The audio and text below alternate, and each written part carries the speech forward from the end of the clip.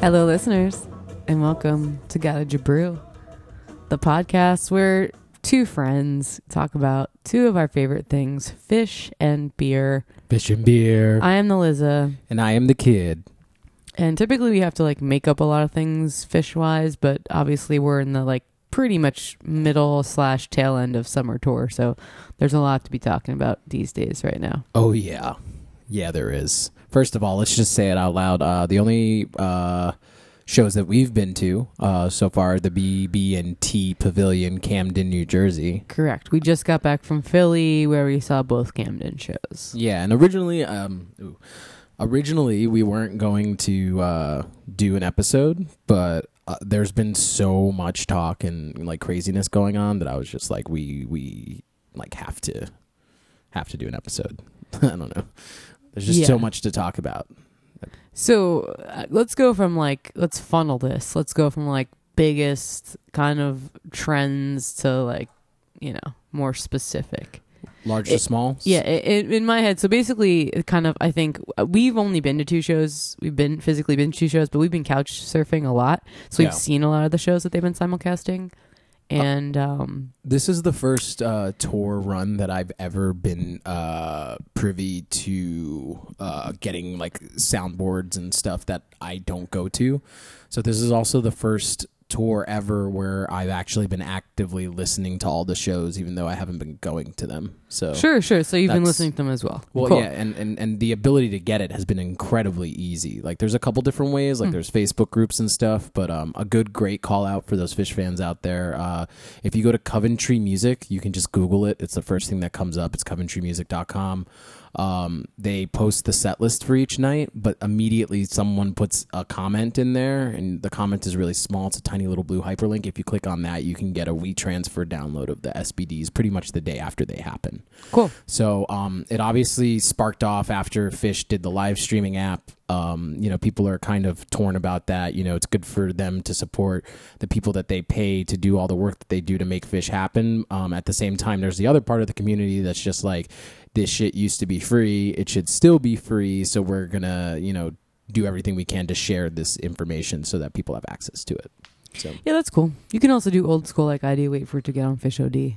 I mean, yeah, it's essentially the same thing. It's do you want to physically have it on your phone? Yeah, or do you want to stream it to your phone? But yeah, same thing. Whatevs. So anyway, big trends that we've been noticing, and I mean, I don't think this is disputable, is that Fish is definitely better on the East Coast versus the West Coast. Yeah, so that's definitely one of the things that people have started talking about. I think it's a hard debate to have. There's two sides to every coin, obviously, in every argument, and I think where the West Coasters get a little ground in this argument is that they started on the West Coast and then came to the East Coast.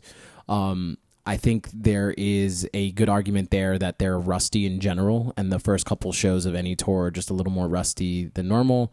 But then the call-outs that come out of comparing the West Coast and the East Coast are the Gorge shows and how great they were. They weren't that great. I agree. I think we're a little biased because we weren't there. Apparently there's this aura and this energy to the Gorge, and it's one of those things where people you have to be there to experience it. And we who most often criticized Fish for being a live experience, I could understand where they're coming from in that, but on paper I agree with you. I criticized Fish for being a live experience. I think that's misspoke. Well, I don't want to say, you're very much about the live experience. You're I don't criticize that. I praise them for that. Yeah. All right, I petition for that. I fight for that. I tell people that. Yeah. Okay. Anywho, I mean, whatever. It's clear to see. You just basically proved my point from one of the a couple episodes we had, me saying that I think their early summer tour sucks because they need time to get comfortable playing with each other, playing the songs they need to play. I think with everything that is true, especially now more than ever, because they all have all their individual side projects and are not constantly touring like they were in 1.0, and especially in the mid to late 90s when they're just going on these massive, huge tours and are basically on the road all the time. But now that they're getting older and they also have side projects, it makes sense that they need to gel or whatever. What I would like to call out from this tour that I thought was really interesting that you actually got me to listen to, Liza, were the Trey Talks that you sent me. It was him on, what is it, satellite, Sirius Satellite? Sirius XM, yeah, has a Fish channel. specifically Yeah, for what was that? uh, The entire time. Okay. Yeah, Sirius XM. I don't know if they like partnered up with Fish or like they just decided to do it as something to do. They interviewed Trey. There was an Ask Trey section, and there was like basically a long interview. And then Sirius XM now has a channel. It's that. I just heard it again. Yeah, it's fine. Okay. It's on its own track. Yeah. Sirius XM now has just like a Fish channel, and they keep Fish playing 24 hours a day, and like in between a start and a stop of a song, they'll do, you know, Trey being interviewed or Mike being interviewed and them asking them a bunch of questions, which is cool. So it's cool. It's fun to listen to. What I really liked about that, and the first thing that I want to kind of call out as we're talking about this debate of East Coast, West Coast, is that he goes into one of the questions deciding on how they pull together a set list. Yeah. And he was talking about how like they actually do go into like a weekend or the next set of shows, and he's got like 60 songs picked out. And all the band members get to see the list, and they kind of start, you know, pulling it down from there. And I think one of the things that I was arguing in one of the previous episodes is that like you kind of can see Fish on rotation. So depending on when you see them in a tour, like they've already played a bunch of songs, so you know what's on the table and what's off the table. And I think learning that that's a 60-song list, like an A side and a B side, basically. So they basically have 120 songs put together with ready to go. It's made it slightly easier for me to see patterns in their playing, like songs that are extremely hot right now, as opposed to songs they kind of hold off on and just happen to pull out of the, you know, I think of them like putting these 60 songs in like a hat and drawing lots, basically. But for some reason, there's songs that they tend to just keep in rotation more so than others. I think like some of the newer stuff is very obvious to pull out, like 555 they've been playing a lot. They've been playing Everything's Right a lot. So there's a couple of these songs where you're just like, oh, you know, I know that they're kind of in their like, you know, breadbasket right now, and there's a possibility that this. Are you talking about their new songs? Because 555 is totally random that you say that. I think it's more like No Man, No Man's Land, and Blaze On, and Soul Planet, and Set Your Soul Free, and Infinite, and all their new stuff. Yeah, I mean, it's also Fuego's still very much a part of that rotation for sure. Why did you say? When's the last time I played 555? Like yesterday or 2 days ago. Not yesterday at I'm sorry, it should be, people don't know when we're recording this. Yesterday was for us it was North Carolina. Which they did not play 555 yesterday. Yeah, they've played it. I think you just said 555 and you're totally wrong. I just saw it on a set list. Okay. Literally just saw it on a set list. But I don't think they play that all the time. All right, this is semantics. 555 might not be heavy rotated, but it's rotating because it's new. That's the 555 is not new, dude. Fuego is still No Man a newer and song. No Man's Land is new. Blaze On is new. Infinite is new. Set Your Soul Free. Soul Planet. Like all of those are new songs. 555 is not new. Okay, newer music. It's in the same bracket as like 46 Days. They play 55 or 46 Days, and they played 46 Days recently, which is what we started. So the show again, you magically just pull it all back together. Just made my point. There's songs that are in rotation and songs that are not. They they either play 555 or they play 46 Days, one or the other. And so if you get 555, you're more possible to get a 46 Days and vice versa. But that's not 555 is not a new song. I would not classify. All it right, as a new you're song. getting stuck on semantics, and that's not really the point. It's a newer song. Yeah, they I play understand your point. 555 more likely than they would play something from like Ghost or Undermine. On Fish.net they always do breakdowns. Yes. Of how many songs are on how many albums. Yes. Yes, so you can check that. Yeah. Yeah. I'm aware. Okay. Anyway, so to move on to the next big debate other than East Coast, West Coast, what a lot of people are talking about is whether yesterday's North Carolina, the Raleigh show is the best show so far to date. And for the summer tour? For the summer tour. And the other two shows that get talked about are The Gorge and Atlanta, Alberta. I think it was the city they played in. So Alpharetta. 3 nights in Alpharetta. There you go. So yeah, I personally think that in terms of song selection, the way it looks on paper, I think yesterday Raleigh was the best show to date by far.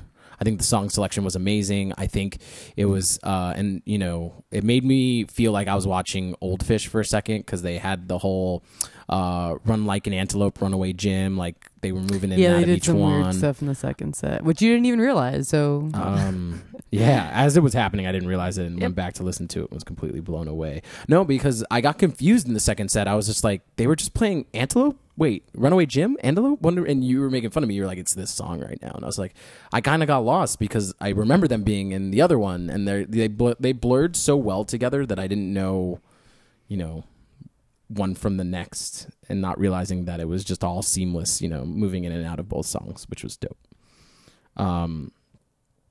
But yeah, I think trying to, again, talk about The Gorge on paper is a lot harder than, saying it was a good show and like watching it. So really it comes down to me talking about Raleigh and Georgia and the nights that people pull out from Georgia are night 1 and night 3. And then obviously Raleigh show was a one-off. So there's nothing really to pull up. But I just really want to quickly take a look at set. This is night 3. Night 3 is the one that's talked about as like the best of the weekend. That's the show where they opened up with You Sexy Thing. And they did Tweezer Reprise, which they had played the day before. And they did it as the second song instead of just closing the show with it. And honestly, the only thing that I really love about this show is that You Sexy Thing becomes a tease well through the second set, and then makes a little reprise after Bathtub Gin in the second set. And they also encore with 2001, which I love. The other things that people call out in this show, I'm trying to find it. There was an 18-minute Golden Age, and from night 1, which is the one that everybody was like, oh, they jammed out crazy. People were talking about, about First Tube and Martian Monster, Into Tube, Walls of the Cave, 555 was played in Georgia. To talk about that real quick. And then you had Tweezer in the second set opening it. But that's what I'm saying. Like, second set for this show is Tweezer, Blaze On, Prince Caspian, Karini, Simple, Winter Queen, and Harry Hood. It's like not a really... I don't know. Nothing about either one of those shows really like pops off to me. The Georgia shows. There's like a couple good jams in there, but nothing that I feel particular to like write home about. I don't know. I think you could compare night 3 in Alpharetta to yesterday just because they did really unique stuff. Yeah, so that's been the big debate. Like, what do you want? Do you want like these like 2.0 jams? Do you want like, the seamlessness of Fish where they go in and out of songs? Like, what is it about it that people are really like crazy about? What do you want? That's a good question. I think overall, like, mood of the show sticks out to me a lot. I think a lot of the energy that they build up during a show is based on song selection. So I would prefer a rocking song selection that's slightly more standard than a set list that's on paper a little, maybe like a B plus, but the jamming is an A plus. I don't know, but that's just me. That's how I jive through a show. If they immediately play, any sort of bluegrassy song, that's my take a piss song, sit down song. So if that snuck in somewhere instead of like a Walls of the Cave or, I don't know, just something slower like Ocelot or, even Farmhouse, like I'd gladly take those instead of the bluegrass stuff. So my perspective becomes very subjective very quickly. So... how about you? I like when they do interesting stuff. Like last night's second set was awesome. Except Drown sucked. Like you can analyze these as much or as little as you want. Which show do you prefer? Which show of the two that we're comparing do you prefer? Raleigh, for sure. Last night. Yeah. Why? It was just a rocking show, and it was coming off of seeing them. You weren't paying attention to most of it. What you think paying attention is like, I don't know. I was listening to it. It's not like I wasn't. Just because a couch tour means that like I might not always have eyes on the screen doesn't mean I'm not present and listening to what's going on. So you prefer last night. So you being Absolutely. the camp that says last night was the best show of the run so far. Absolutely. I honestly like hate debating stuff like this. It's getting to a point where I just like don't give a shit, and like I hate people that criticize Fish. And like both shows were equally great. I mean, let's talk about Camden. We were actually there. I thought both Camden shows were great too. I disagree. I thought the one thing I did like about the Camden shows that we talked about as we were leaving the venue was arguably one of the worst shows I ever saw, and I think it was 2 years ago, was SPAC when we went to it was my like first real SPAC experience, and the show was just terrible. It also rained and it was like miserable, and I walked away from that show those shows feeling like, man, I could have skipped these shows and I would have been fine. BB&T Pavilion in Camden, like I didn't feel that way. I actually really enjoyed the fact that they were kind of like mess shows to me in terms of feeling, because it humanized Fish for me. And it was the first time ever in the entire time of me going to see Fish where Mike Gordon couldn't play Weekapaw Groove and sing it at the same time. And you can go back and listen to it. You hear him flubbing and stopping and trying to get back on beat. And then he's struggling to figure out, like, should he sing or should he play? And it's Weekapaw Groove is a bass-driven tune. So obviously he keeps trying to just play through it. And even from the whole, song in the middle where he stops slapping and he's just playing with a pick, you go to the end, he starts slapping again, he just can't get it. And I started laughing, but not like in a menacing way, but like in a, wow, this happens to him. He's a human being. And I've gotten so used to their amazing musicianship to the point where it's just like, no, they're allowed to just have like okay shows, and that's fine. I don't think that either Camden show was just an okay show. I thought both shows were awesome. I thought the second show was better. Yeah, but you tend to be hyperbolic about Fish, and I mean I do too. But like you especially, I don't like having these types of conversations with you because you go, the show is great, and I go, okay, cool. Well, what's not great about Momo Dance, into Free, into Undermine, into Theme from the Bottom, Sweet One, Steam, Train Song, Halley's Comet, everything's right. I want like 3 of those songs to come out of this set, and who cares? That first set was awesome. Yeah, I mean, yeah, that's great. They played Farmhouse yesterday. That's the shittiest song. That could honestly be argued as the shittiest I like Fish song. Farmhouse. See, now you do. See, now you do, because it's part of a set that you think is the best. You constantly change your position on Fish, and I think you just shit all over them, and I think that they're great. And they're going to just progressively keep getting better and better and better and better up to Curveball next weekend. And they're going to do a great fucking show. I see, and I think that's a kind of a bullshit thing to say. I think what you're trying to say that I do is that the way they structure their sets are important, and the way the set flows is important. And what you're saying is they could play an entire set of crap, and you're still going to sit there and go, I love that show. That was great. I got to see Fish play. I don't think anything they play is crap. And that's my point. It's hyperbolic to you. You don't, and that's the big debate between people who analyze it and people who don't. You're the type of person that when someone is sitting there criticizing it, you turn around and you'd be like, did you enjoy this show? And if they say yes, you're like, then what does it matter? Exactly. Like, and that's cool. What does it matter? Why do you have to be such a hater, dude? It doesn't matter. Because when you start going... Can we talk about things you actually liked about Camden? Is that something we can do? Or did you not like anything? They only played a couple songs that, really resonated. Free is my favorite Fish song of all time. So they played my favorite song. They also played Bowie in Camden. Yep. They also played fucking Mike's Hydrogen Weekapaw. They also fucking played a bunch of cool shit. Like, that's what I'm saying, man. Listen... I'm not trying to shit on your parade. I think you're so quick to like hate on things. I think you're so quick to be critical of things, and it's like getting to a point where if you just like if you want to be that critical, then you should just stop going to shows. I think, or go to all of them, or go to none of them. Like, who gives a shit? First of all, fuck you. I'm allowed to be as critical of them as I want to be, and that's why people have Fish.net, and that's why things like this exist. That's why all the articles I read on Fish.net are positive, and they just do like run-throughs of the set list and talk about like how they played specific songs. Yeah, and no one says like, this song sucks, like this is stupid, like blah blah blah, like. Yeah, so again, people are allowed to have their opinions and discuss shit, and I think it's the negative that highlights the positive. I'm just getting to a point where like I'm so sick of people hating on what Fish does, because it's like always fun, and it's like always a party, and you always hang out with people that are cool, and like it's just a good way to spend your time.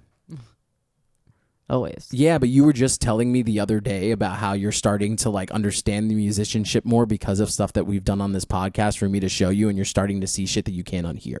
So really all you're talking about is a matter of time and perspective on an individual and how they look at music and how they quantify it and how they choose to be critical of, you know, what they're watching. So again, someone can go there and just be like, I'm just happy to go to a show. That's great. That same person can start going to a ton of shows back to back to back to back. And as they start trying to find the differences between shows, that inherently means to criticize them.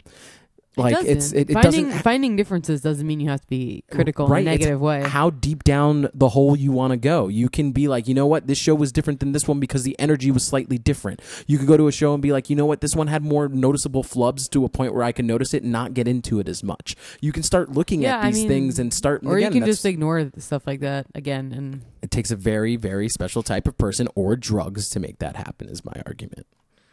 So I think you're too critical, and I love Phish. And I like that I'm too critical. You know, I'm a musician, and I like watching them play. Like, that's one of the reasons I'm super into them. So, like, watching Mike's... that's one of my favorite Week of Paw Grooves of all time because of the mess-ups and because of how it was. So, again, I can draw that because I can recognize it. If I can't recognize it, I'm completely oblivious to what's happening in front of me. If I'm not a musical person, then the flubs don't matter. You know, if I care about writing and imagery, then the music doesn't matter. What they sing matters, you know, what songs they decide to play. That's what makes people's opinions about the band their opinions. And I think that there are jam-based articles. I think there are Phish.net articles that get critical of them and things that don't. I think it's getting to a point now where I think that it can be made a very good argument where they're just going to do whatever they want to do whenever they want to do it. And maybe I'm not articulating myself properly. I don't like people who try to predict what they're going to play, and I don't like people who try to be extremely critical of what they And I say played. that is so bullshit because the entire time we were at Camden, you were trying to guess what song they were going to play next, and you flipped your shit when you guessed it right.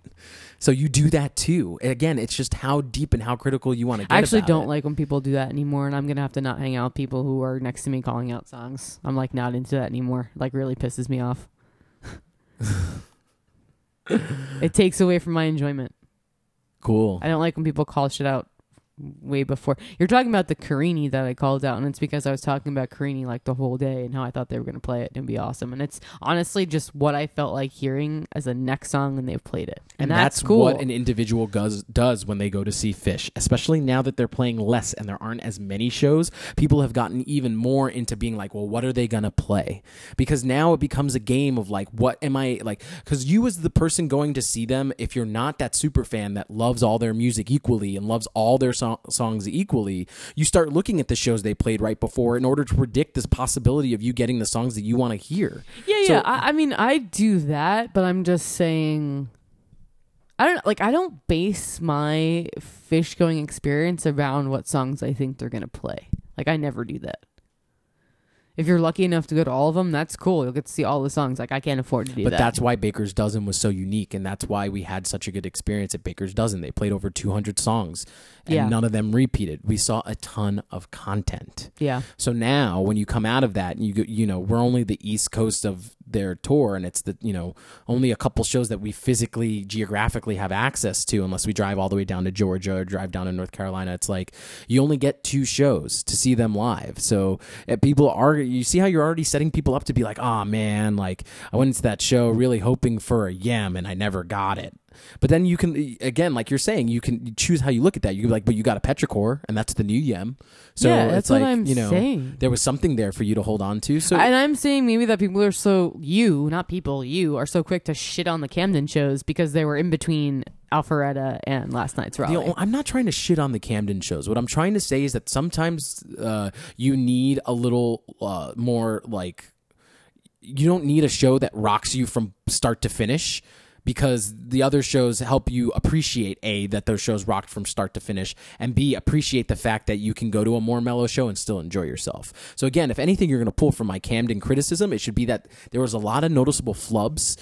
You know, before Week of Paw Groove, there was a song right before where Trey was fudging up real too, and I was laughing. I was like, oh man, it almost seems contagious that, you know, the slight little bits of mess-ups passed from Trey to Mike, and it was really awesome to me because it was really humanizing, and it made me feel like, you know, they have nights too where it ebbs and flows, and as Trey always says, it's all about energy. And sometimes they have it and sometimes they don't. P.S. Shout out to the new soundboard that I made for our podcast, and I'm looking forward to filling it up with more sounds. And I know right now you think I'm being a big, but whatever. To each their own is what I say. Curveball next weekend. Curveball next weekend. Make sure to take out your tents, waterproof them now so they can dry. Make sure that all your, your poles and your stakes are in there. Make sure, do your shit. It's going to possibly rain that weekend. Be prepared. Ponchos are your friend. We got rained on in Camden. Let's talk about that real quick. But it was so flippin' hot that we actually enjoyed the rain, and it wasn't like enough that we were getting like soaking wet. It was like just enough to just be refreshing, which I thought was really cool because the last time it rained on me, I was miserable. Yep. Night 1, it rained pretty much the whole second set. Yeah. And it was crazy. Like the lawn like kind of opened up a little bit, but it definitely did not. Like it didn't empty out, which is really interesting to me. One of the worst shows weather-wise I ever saw was at Jones Beach, and it was like a typhoon, and people just didn't move. They didn't care. They were just standing in it, and they were just like, screw it. It amazes me that fans are that devoted and love them that much that they'll sit through like the worst, shittiest conditions to see them. I will. I do too. Okay. I just might criticize them a little bit along the way. I just like, it pisses me off, and it's like honestly getting to a point where like you're so critical before, there, and after that it's like kind of pooping on my experience these days. Yeah. And I don't really want to have that. Like I don't want that energy around me. I don't want that negativity around me. Yeah, you're Trey in Bittersweet Motel. You're the whole kiss my ass, you fucking tool. And I'm Brad. So it's fine. Fine for you. That's what I'm people saying. But what I'm saying to you is like, if you're truly altruistic, like hyperbolic about fish, my opinion should have no impact on you whatsoever. I just think you are too critical. But that's fine for me.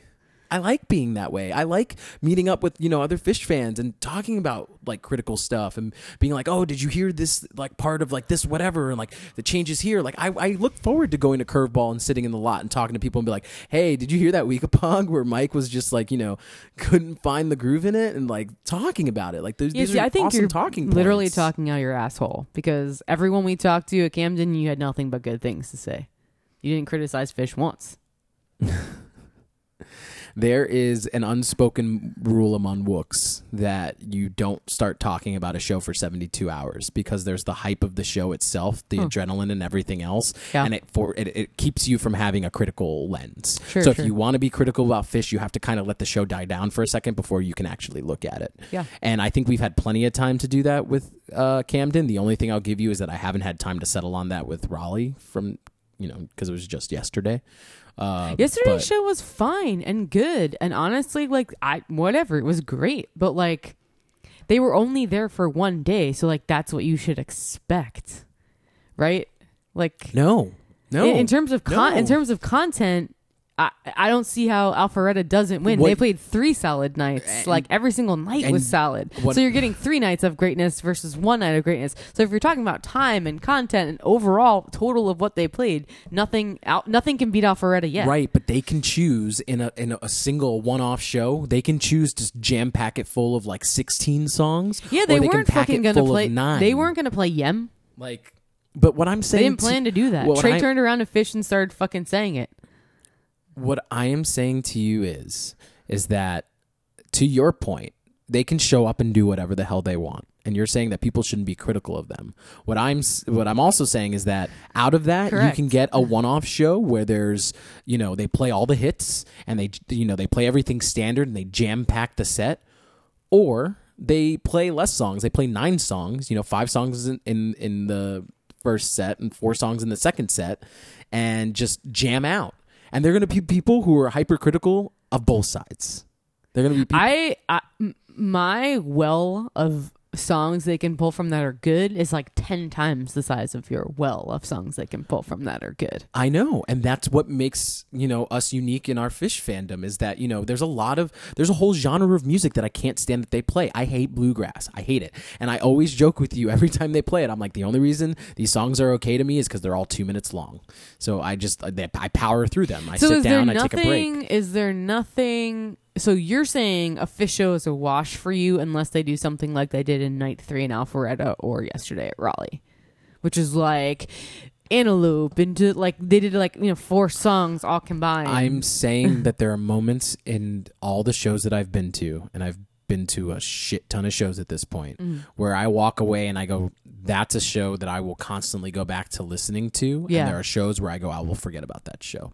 Not forget about it like, there's no point in listening to it. It's not like they didn't play and it wasn't whatever. But when I go on my phone to listen to music, I'm not listening to tracks from that show. And what I'm saying is that having all the SBDs for the first time of all the shows, whether I've been to them or not, there are clear patterns that I've already noticed. I do listen to Alpharetta Night 3 a lot. I already have the SBDs from yesterday. I've already listened to them this morning. So it's like there are certain things that I know that I'm going to go revisit because of how awesome it was. You just talked about the 2 best shows in the tour so far. Right. And Camden But I'm not going to go back and listen to Camden because we were there. So if you want to end the Fish segment with me saying something that I liked about Camden, that everything's right that they played...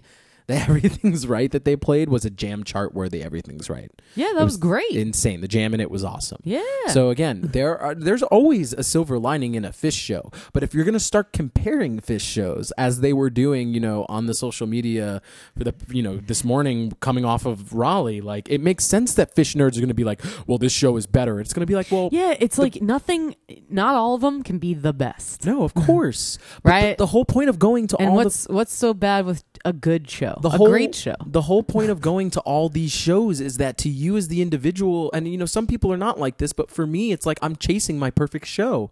And I've gotten really fudging close a couple times to the point where it's just like, I want to feverishly continue to see them because I'm convinced that one day I'm gonna get a show that I'm gonna go, there's no better show until I go to the next one, and then until I go to the next one. But you know what? Because there's no such thing as a perfect show, and I disagree. No such thing. I disagree.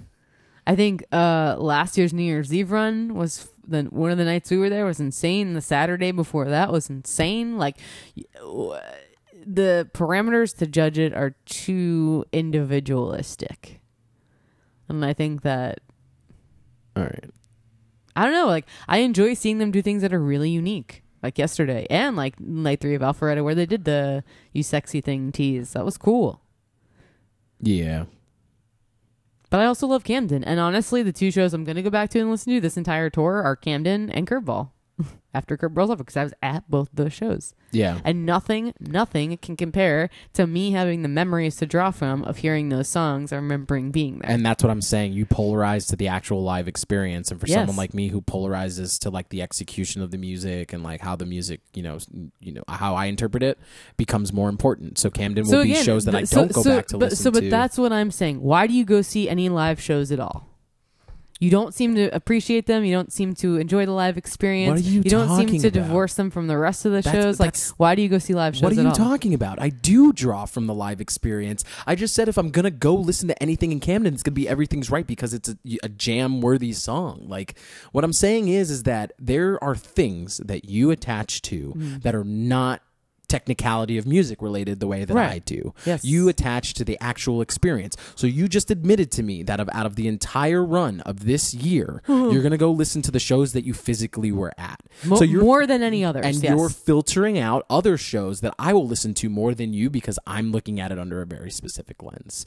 There are things that people gravitate towards the same way that like when we were at the show and they were playing fucking My Sweet One and people are dancing their faces off and kicking their knees almost into their forehead because they're dancing so hard, and I'm sitting in my rental seat because I don't want to fucking stand because that song is, to me, especially having weak legs these days, like I'm like I'll take the break so that when the next song comes that I like, I can get up and dance my face off to it.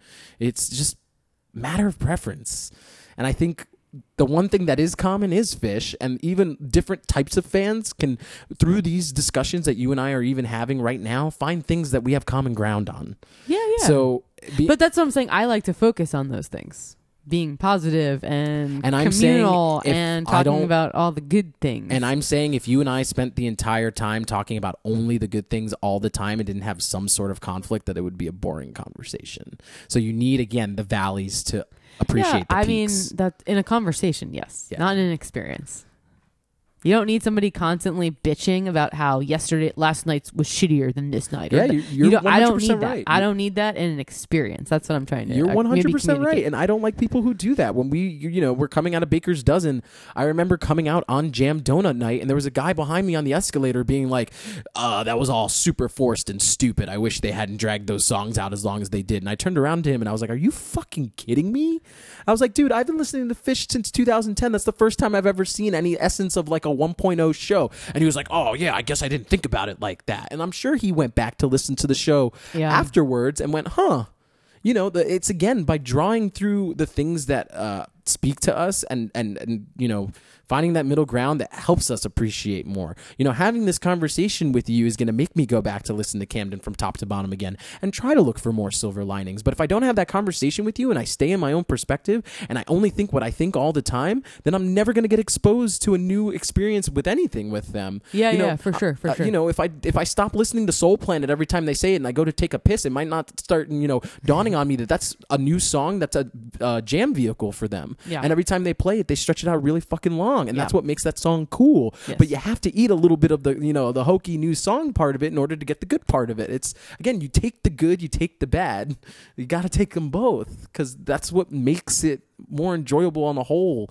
If everything was just great and awesome all the time, I mean, then I think you're just being hyperbolic and just choosing to see it one specific way. And I'm sure there's another person who gets dragged to Fish shows because their husband or wife likes it and they don't like the band. And they're like, fuck this band, but I go every time. You need that. You need that play back and forth. Yeah. Okay. Why else would you read articles then? If all the articles were like, Fish is great, this is another great show. I read Like- articles that break down the set lists and how they went into certain songs and special things that they did, etc., etc. My favorite article that I read recently was from some guy on Fish.net that was just like, man, everyone should shut the fuck up and just be happy that we're living in an age where Fish is playing live. And Yeah. we have the privilege of getting to see I could them. have been born in 1885 and, Fish Yeah. is going to stop playing at some point. yeah. And we get the privilege to see them now and go see them live. Yeah. I understand what you're saying. I'm not saying that there aren't times where they mess up. I'm not saying that, this show's song selection was better or worse than this song. I'm just saying I think that people need to not be so super critical and just think more about enjoying the overall experience. Yeah. Going into Curveball, everyone should be psyched, man. It's all about energy. It's true. It's funny you keep doing that because I truly do think I approach shows the same way that like Fish, Trey, like the band does. Like Yeah. Trey, you interview Trey after Baker's Dozen sometimes, and they were just like, "Oh, like what made you guys blah blah?" And they were like talking about specific songs, and he was just like, "Oh, I forgot that we played that song." Yeah. Like after a show, I will completely forget what I just heard, and was just like, "Damn, that was a really good show." Yeah. Hey man, whatever works for you. It's not so specific. I just it really bugs me when like people are like negative and critical, and it like harshes my mellow, man. Yeah. So just again, be happy in a time that you're like fucking getting to go see Fish. Last night's show was epic, but so was night 3 of Alpharetta. So was night 2 of Camden. So was like the Gorge was gorgeous. Same thing. Like it's like you like different shows for different things, and I understand that like people go see them for the music, and at the heart of it and the core of it, it's for the music. But there are other things about the live experience and being in a specific place with specific people that make it cool.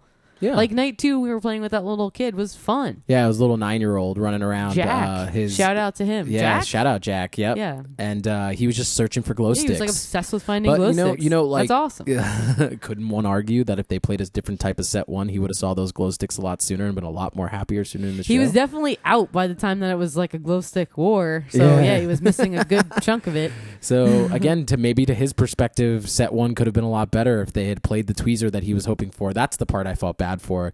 The little 9-year-old Jack just wanted tweezer so bad, and we knew that it was never going to happen because it happened the night before. So I was turning to a friend of ours, and I was just like, would telling him that Tweezer's never going to happen be like telling him that Santa Claus isn't real? Yeah, exactly. That's what I'm saying. Keep that childlike youth and You want the and the naivety. Yeah. That's what I'm saying. You like want I the think bliss of I think ignorance, maybe that's yeah. what's getting to me. Like I don't like when I can hear what a song is before they start playing it. I don't like that. Yeah, you I want don't the like that my ignorance. brain does that. Yeah. I like to be like, whoa, this is cool. Like Yeah.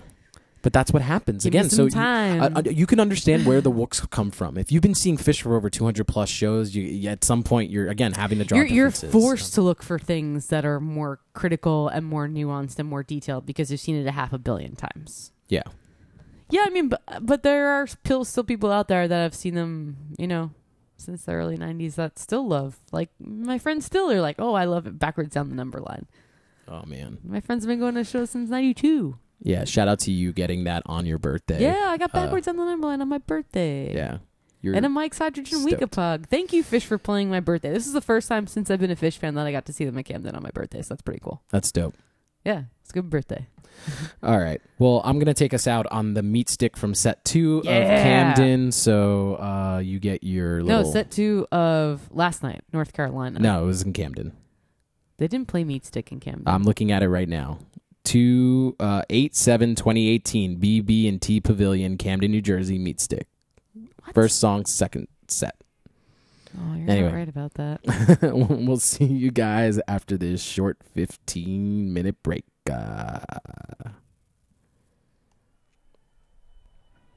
This is in Raleigh, North Carolina from last night. Ah, shit.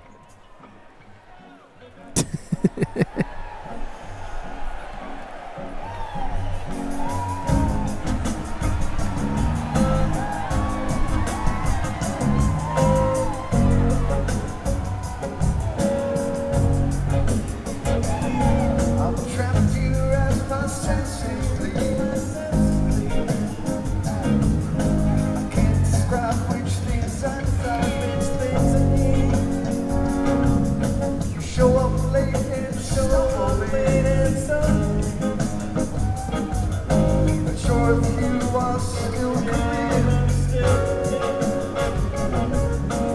I can gaze inside your eyes. Feel the thing you tried to hide. Tempting to record this view. That should drive me out of you. Time for the meat stick, bury the meat stick, take out the meat stick time. Oh, shots for rain. Oh, shots for rain. Time for the meat stick, bury the meat stick, take out the meat stick time. Oh, shots for rain. Oh, shots for rain. Long before this scene concludes, the end of seeking still eludes. My every effort to fly,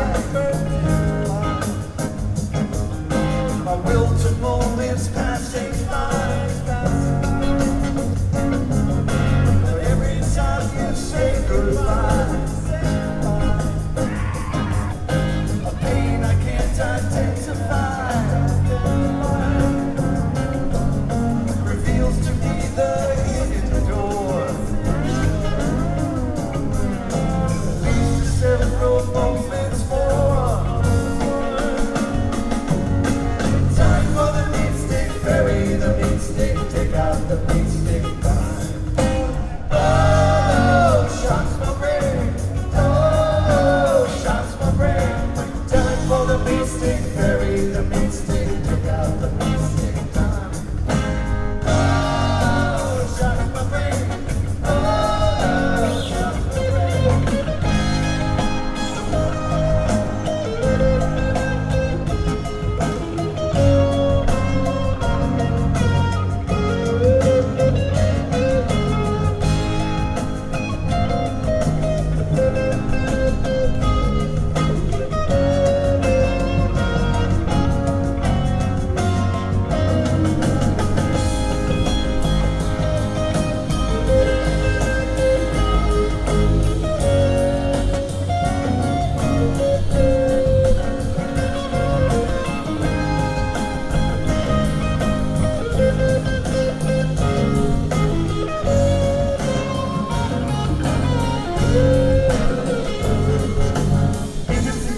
chicana, nigga stickle gaga, she do me to stickle toy duster chicana. Dolo, atamaga shak, Dolo, atamaga shak. Me to stickle chicana, me to stickle gaga, she do me to stickle toy duster chicana. Dolo, atamaga shak, Dolo, atamaga shak. Me to stickle chicana, me to stickle gaga, she do me to stickle toy duster chicana.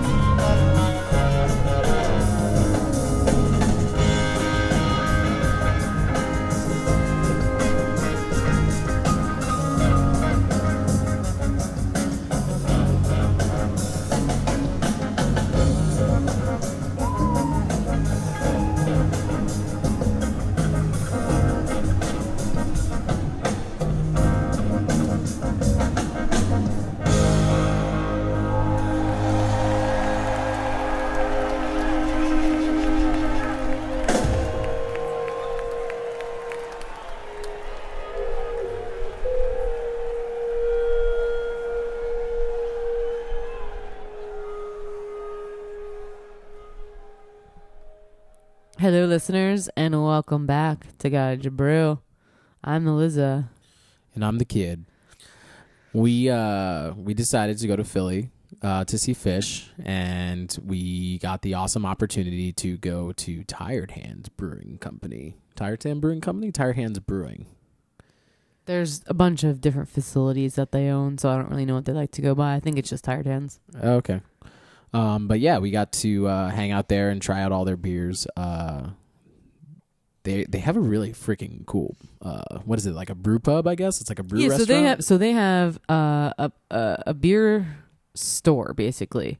They have a fermenteria, they have the general store, and they have the beer cafe. The beer cafe was the first place they ever opened. That's in Ardmore, a little bit like down the street from where we were, which is the fermenteria, which is actually where they produce beer. And then their general store is a separate location where you can just go and buy like can releases, bottles, merchandise.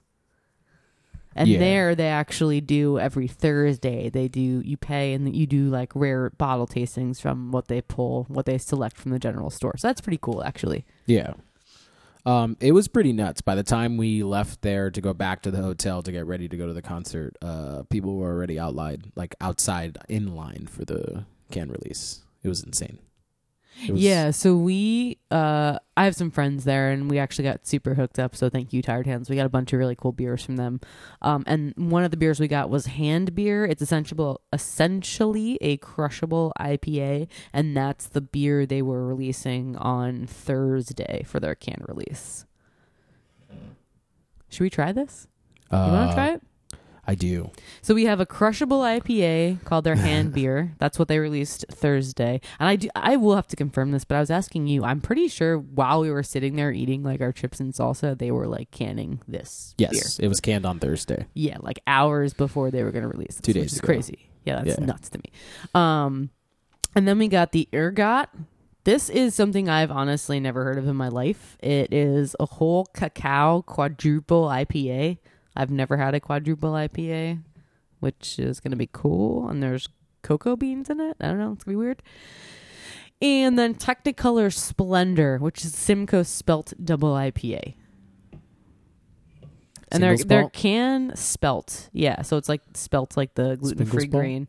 Their can art is really cool. Is it possible for us to take a picture and post it up also when we post the website, or no? No pictures? If they have it on their website, I can just link it. But yeah. Yeah, cool. So thanks, Tired Hands, for hooking it up. Yeah, they They have a really awesome setup. Sorry. It's a brew pub, I believe, is how it should be classified. Yes. Yeah, so it's like they have a huge sit-down front area with like high tabletops, and then they have like an actual bar area, but like it doesn't feel like a tasting room. It definitely feels more like a restaurant. So the building they're in, the Fermenteria is an 85-year-old building that used to be a trolley repair building. So it's just a ginormous It's a open huge space. garage. It's like a huge giant garage. open space. So everything is exposed. Yeah. All the brewing equipment is exposed. Yeah. There's a lot of really cool ironwork going on there. I don't know if they have like an ironworker friend or partner with somebody, but there's like the gates have their hands, and there's a lot of cool iron fixtures. Yeah. It's definitely super, super cool. And they have like a bunch of flouters. They have a bunch of like huge like 30-barrel fermenters. They have I want to say it's or it was 20-barrel fermenters. They have a 10-barrel system is what I would guess. I didn't actually ask, but I don't know. Their website says they produce 10,000 barrels a year, but they Yeah. don't. I think they don't produce that much. yeah. So they're honestly a very small brewery. Yeah. From PA, and where we there is some other beer in this market because they are technically distributed, but we don't really see a whole lot of their stuff. They're also like in a really interesting market. We came to find out because of these like Puritan liquor laws that they have to like contend with, and there's like all these regulations and shit that they have to deal with. So what were we mind-boggling. talking about with Bobby? He was saying that people come and pick up cans and then bring them so across you the county can't- lines or something. Yeah, you can't technically sell beer, like you can't distribute it yourself cross county lines. So Okay. there's some way that they get around that loophole with how they have their loading docks set up, so that like it's an open access system basically, and you can just come to if you can like promise them that you can come to them and pick it up and drive it wherever you need to drive it, you're technically buying it on prem, and then you just take it wherever. And then you can resell it, right? Yeah. At a bar or That's- also a bottle shop? I thought we were exclusively talking about draft, so I don't I don't know. I didn't ask. Oh, he was talking about people coming to pick up kegs from them? That's what I thought he was talking about. I thought Yeah. it was cans. Yeah. Could be both. I don't know.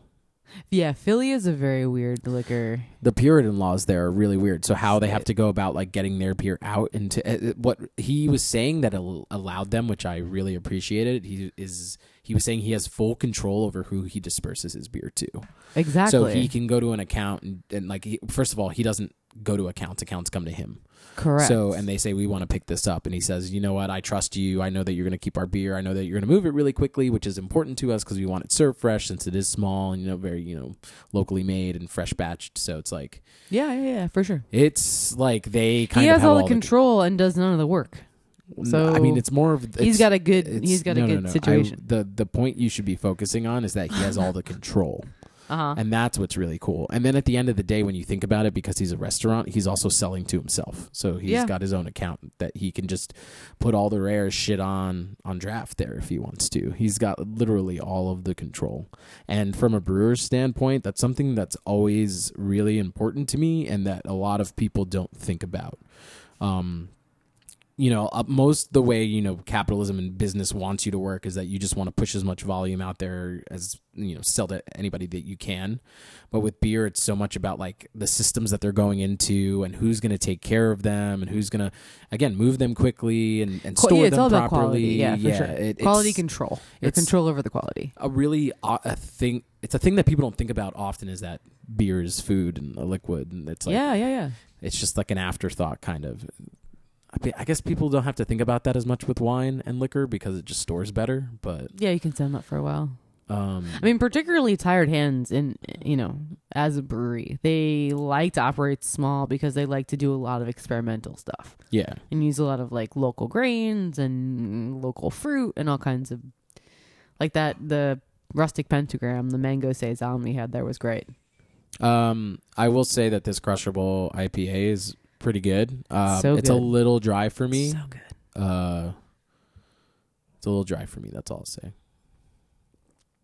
I think this beer is so good. I drank 2 of these Yeah. to my face hole. I mean, when we were talking a lot about Crushable last episode, and like I think one of the qualities for me that's really important to make me want to drink 30 not 30, but a bunch of the same type of beer, is that it has to be refreshing. It can't be dry. If I drink it, and I don't I'm think thirstier, this is overly dry. But I for me, understand on what my you're palate. saying. I think it's the combination of it's a hoppy, it's a crushable IPA, so it's really hoppy. It's hard to And, make something lower in alcohol, thinner in body, but just like hoppy enough to satiate hopheads and not be dry. What you're looking for is you need more malts to make it a balance. And that's not where they're kind of going in the crushable IPA, session IPA category. See, and I think that Thin, means light, dry, hoppy. That's where they're going with it. I think that's where the brewed IPA is going to start winning people over, is that you don't have to make it hoppier and to make it a crushable IPA. You can make it just as floral as an IPA would be and just not have it be so hoppy. I think a lot of things that turn people off on an IPA, a crushable IPA should be able to satisfy those people's palates. You're saying So that this beer is too dry for you. Yeah, just a little bit. I drink it and I want water afterwards. Okay. I think you should continue drinking this. Yeah. As it warms up, I think it's going to be different. Okay. And I mean, Sweet. my point is, I think a lot of session IPAs that are bitter are perceptively bitter on your first sip. And I think the more and more you drink it, the more and more you're like, yeah, this is actually really crushable. Okay. So just continue going back to it, over the course of it being drank. Sounds good. What else we got? Let's pop another one. I think that the consumption of these cans is about, again, going back to fish, like the experience of going and picking them up and knowing you're getting them super fresh. Yeah. These cans That's have huge. no alcohol by volume written on them. Yeah. And they all say this can is brewed or can hyper fresh, unfiltered, unpasteurized, enjoy ASAP. So I think it really is never supposed to sit. I think they literally want people to line up, get their cans, go home, drink them. Yes, that's awesome. And I admire so much of what they're doing because I would do the same thing if given the opportunity. Boom. So Do we want to drink the Technicolor Splendor, which is the Spelt Double IPA, or the Cacao Quadruple IPA? Oh no, let's go. Yeah, this is why we haven't tried either one of these, because we weren't looking to get messed up. Smacked, The yeah. quadruple is 13.7%. Let's do that one first. Let's just get it out of the way. Really? Yeah. And split the can of obviously. Okay.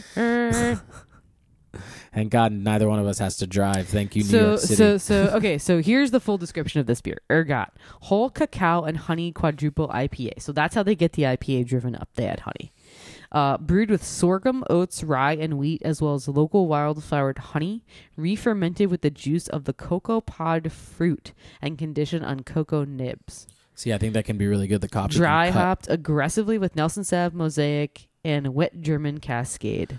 See, I think the coffee can cut that alcohol really well, and I think if they, if they got the tired, steady hand, they can. It's I think that really, beer can be really good. so what you're saying is kind of really what I wanted to talk about in terms of tired hands. They do a lot of weird stuff, like weird, wacky stuff, like what I just read I've never heard of before, and that gets me super excited because I've drank pretty much every style there is out there, but it gets me really excited when there's a beer I haven't tried. I'm like, yeah, cool, something I finally haven't tried. I think Tired Hands' whole thing is they do things like that, very nuanced and generally complicated recipes, but they do everything with a very subtle hand. So their beers taste balanced, even if there's a bunch of stuff going on. Let's try it. Now that I've said that and I've already gone to bat for them, let's see what this beer is. Probably should have waited, but I think that's true. The beers I've experienced from them thus far, who knows what this quadruple IPA is going to taste like. Yeah, I think you've blown plenty of smoke up their bum bums. Let's pour it out. I had a great time there. Good brewery. There's cups behind you. Oh, cool. I'm trying to conserve them for curveball. This is all getting edited and post. Hurry up and fill the. Don't forget cups. Ooh. Hey, come on, man. Whoa, I was just smelling it, man. Just pour it out. Looks great. I love how when you open a beer, you immediately start sniffing it. You go into Cicerone mode. You immediately want to taste it. You're like, yo, you're pouring a beer here. There's different, whatever. It's obviously there's time sensitivity to the way something smells, the way something drinks. This smells the great. coldness. See, so first I smelled it and I was like, wow. I opened this can and it smelled like apricots. To me, like apricot jam. Yep. I was like, whoa. It's the coffee.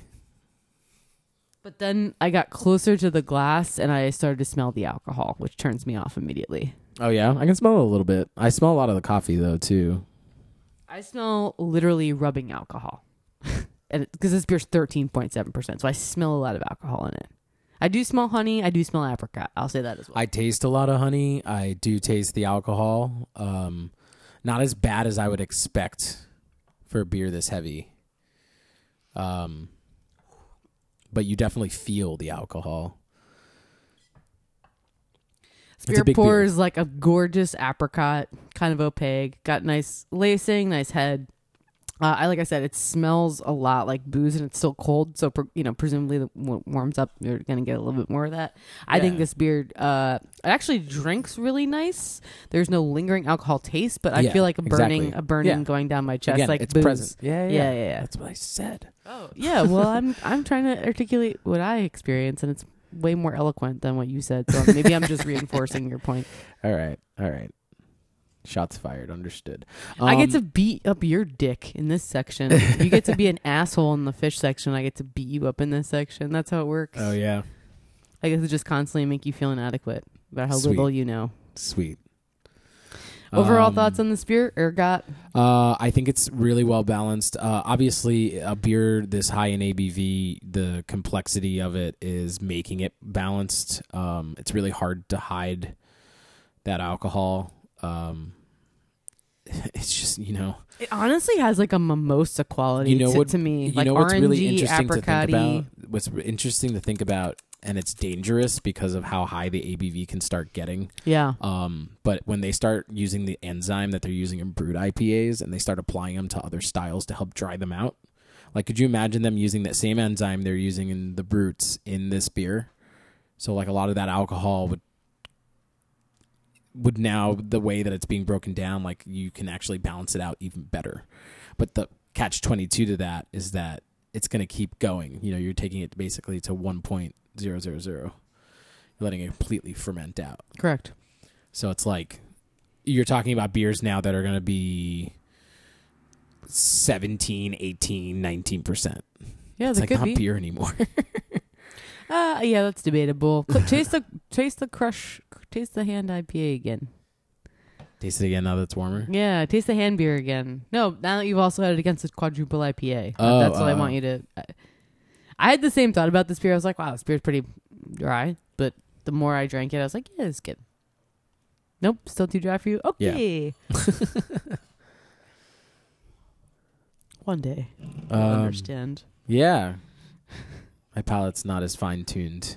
I definitely, one's incredibly sweeter and drier, which is the quad, but that's to be expected. Should we do a Simcoe spelt double IPA? I love this artwork. This is my favorite can so far. It's like some weird, cool, like Dan Higgsian tattoo skull with like a weird, like snake with its head cut off coming out the mouth. Yeah. It looks like Michelangelo. Who's the guy that goes? Michelangelo. That's not Michelangelo. That's It's not? No. Picasso?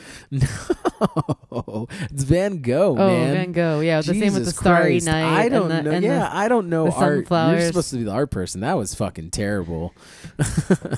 Michelangelo, Van Gogh. That's one of Rick's red memories right there. This one's a little shaken up. All right.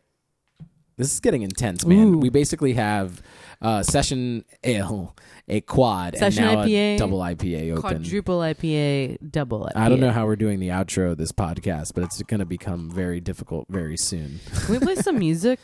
Yeah, sure. Something from the Camden show that you hated so much? No, there's a strict rule of there being no fish in the beer section of this podcast, out of courtesy to all of our listeners who listen to the beer portion of this podcast. Yeah, So- see, but I think you're going against you're doing the antithesis of what this show is about. Beer and fish have so much in common. Yeah? Yes, I think that's why the topics work so well together. I will say, how about this? What was your favorite song of the Camden Run? All right, stop it. Or a moment. Can you pick a moment? No. We're going to derail this fish sneaking into beer. We're going to play Foam, which is a beer-related fish song, and it's tolerable. I'm going to play it low in the background, and we're going to keep talking about beer. Sounds great. Great. That's all I was asking for. Sweet. All right. Sierra Nevada has a beer called Foam. Yeah? Yeah. That's great. Let's talk It's gonna about be a this curveball. this double IPA. All right, let's try it. Let's give it a whirl. I need another cup. I have 2 cups Technicolor now. Splendor. Oh, it's right here? Thank It's you. right there. Thank you. I think it is important to talk a little bit about beer now, especially the curveballs coming up. Last time they did Magna Ball, Lawson's was there, Sierra was there, a bunch of really cool breweries were there because they partner with a lot of breweries from Vermont and they're into good beer. We did the whole beer tasting. Reeks of Simcoe, this beer. It's like all Simcoe. Smells like I'm sniffing pellets of Simcoe. Yeah, it's pretty. Yep. Okay. Well done on the dry hopping, that being said. Ooh, I love this. Yeah, I love it's this. very well balanced. It's a perfect double IPA. I could Whoa. crush a lot of those. How much? It's what, 9%? Like I said, there's no percentage on their cans. Oh, but you could probably looked look up, it up. Yeah, I looked up the Ergot ABV because I didn't know what a quadruple IPA was. I'd never even heard of that. This is great. You think it's the spelt and the oats and all the adjuncts they had? It's very velvety. That's why I like it a the lot. mouthfeel is really great. Yeah. Yes, I think that's a contributor. I think the mouthfeel is why it's tolerable. I think if a beer is going to start being boozy, it should also become like softer to swallow, if that makes any sense. Yeah, you don't want the aggressive carbonation to be scraping your palate. Correct. Because it's also dry and Right. then and I want the finishes carbonation. dry. I want it to still be just as carbonated as a beer Correct, like that correct. would be, but it's lost in the volume of the beer. Well, I mean, is all what I'm beer going is for. carbonated, Right. right? Something is either like aggressively carbonated or over-carped. Right. And that's usually when it's forced But carb. you want basically all your pale ales and your double IPAs to be aggressively carbonated to help, release the aromatics of, that's what you're using all those hops for, right? And you want to start getting those apricots and those pineapples and the coconut and all that stuff. In order to do that, you need it to be also very well carbonated. So the velvetyness, like you're saying, is like, putting a blanket over, a bed of nails, and now you can sit on it. That's the best way I can say it. Softening those sharp edges. Yeah. Yeah. So that's How is why this? I like. This is really beers funny. like- I just like this beer so much better than the quad. It's so different. Yeah. They look identical. They with my eyes, they look identical. Like I wouldn't be able to tell them apart, but this one's so much better, more drinkable, I would say. Yeah, it's again, it's better balanced. I think the viscosity on the beer, because it's a lot thicker, it's even thicker than the quad is. I almost feel What do you look for in a beer? I feel like, first of all, to answer the first question, I feel Sorry. like what I'd be looking for in the quad is that it'd be brewed with Brett, because Brett would add that characteristic of like dryness that would help to mask the booziness. Is the answer to that. And what I look for in a beer, what kind of beer are we talking about? I don't know. I'm just saying, like, what of these three, if you could taste these three like we just did and then go buy a 4-pack of one, which would you buy a 4-pack of? The double, for sure. Why? It drinks better. It's like just easier to literally swallow. The mouth feels better.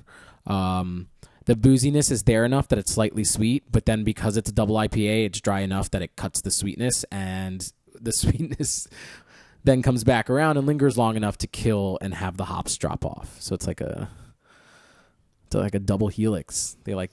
So do pair you each think other maybe you well. just like gravitate towards really well brewed beers? Really high viscosity, higher ABV, like double IPAs. Yeah. Which is what this is. Yeah. So again, So are that's you why reciprocal, we going talked last for episode. it though? Are you going for it then because you actually like the way it tastes, or because it's more stylistically what you're comfortable with? It's like the way someone would gravitate towards if you put a bunch of like food out in front of them, one towards the other. It's a texture thing. It's the taste. It's like how it finishes with me. It doesn't. Again, all these beers are extremely dry in their nature, and this one's the most refreshing out of all the three. I can drink it, and I'm not thirsty for water. I can drink more of the beer itself.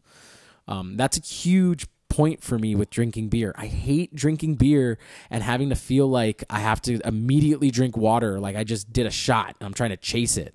Like, again, that's how both this quad can go and how the session can go as well. This Crusher, man, I'd go for as many 4-packs as I could get my hands on. The hand beer. Yeah. It's good. It's good because it's hoppy enough for me, but it's very easy to drink. Yeah, that's what I look for. The quad is like the believe it or not, the older man's beer who's like been drinking beer for a while and just wants a little like a little palate because it's close to liquor. Yes. You're supposed to drink it the same way you drink liquor, very slowly. Yeah, and it's supposed to give you the same sensations. Like I said, like the kind of burning going down your esophagus. Yeah. But that can be liquor really great. Smell, alcohol smell. I love when quads start being put in like bourbon barrels and all that stuff, so they pick up all like those flavors. Like there are ways to do a quad to me that, again, one of the first beers I started drinking was a quad, or was a triple, Allagash triple.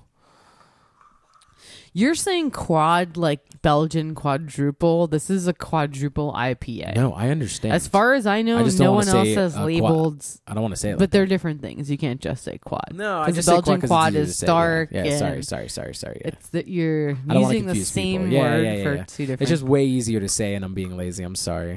Just say Imperial IPA. Anything above a certain percentage is technically considered an Imperial IPA. Yeah, but this would be an I Imperial IPA. No, it's it's triple stylistically BJCP is anything IPA. Above a certain amount is an Imperial IPA. Triple I with an I. Anyway, yeah, I don't know. Anyway, you're over this. Yeah. I don't even know. Are we keeping time on this section? I don't know. Thanks, Tired Hands. This was great. Your beers are really fun to drink. I really think these beers are a lot of fun to drink because they're things that I'm not used to drinking.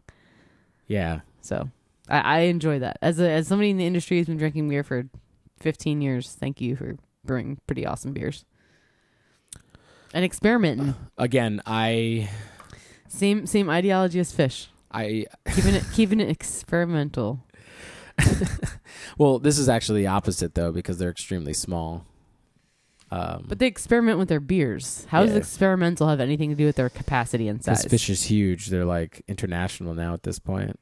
It'd be like being. They're the same light in that they're both experimental. All right, you're doing a really great job of like talking about Fish during beer today. Who cares? They're supposed to be intermingled, and Curveballs next weekend, so everyone's feeling the excitement. Oh, you clearly know where your mind is at. Everyone's feeling it, man.